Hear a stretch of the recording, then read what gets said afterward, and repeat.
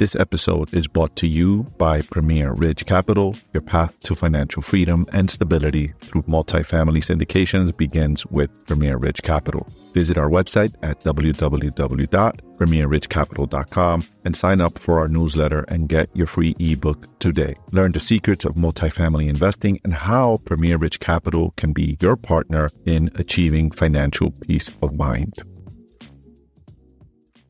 Here's what's currently happening in the world of real estate in this week's weekly real estate market update. New builds make up 1/3 of houses on the market, with high rates locking up existing inventory. Home buyers are turning to newly built single-family homes as overall inventory sits at an all-time low. Newly built homes made up nearly 1/3, 31.4% of U.S. single-family houses in the market in the second quarter. That's the highest share of any second quarter on record, with new construction keeping the housing market afloat amid the severe shortage of existing homes for sale. The portion of new homes of all inventories is up from 30.3% a year earlier and nearly double the pre-pandemic share of about 17% in the second quarter of 2019. The second quarter share is down from a record high of 33.6%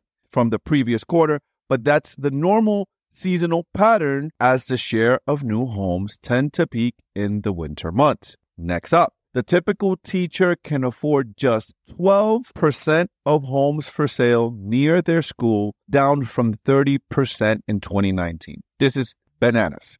According to Redfin's analysis, the average teacher can afford just 12% of homes for sale within commuting distance of their school, down from 17% last summer and 30% in 2019. Before the pandemic home buying boom drove up housing prices. Commuting distance means a teacher can drive between home and work within 20 minutes during the rush hour. To calculate the share affordable by metro, we average these shares affordable to each school within a metro, according to Redfin.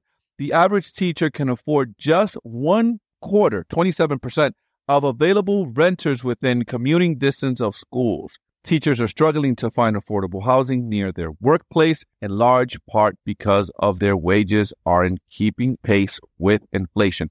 So two things here I take away. I feel for teachers. Teachers should be paid well because they are the ones educating the future of our country. This is rough for teachers. Second part here is, as investors, I see opportunities. If you're an investor and you're looking for opportunities and areas to invest in, this type of information, this type of data allows you as an investor, as a thinking person, to think, hey, maybe investing and buying multifamily properties near 20 minutes of commuting distance to a school is a good idea if I can provide affordable, safe, clean housing.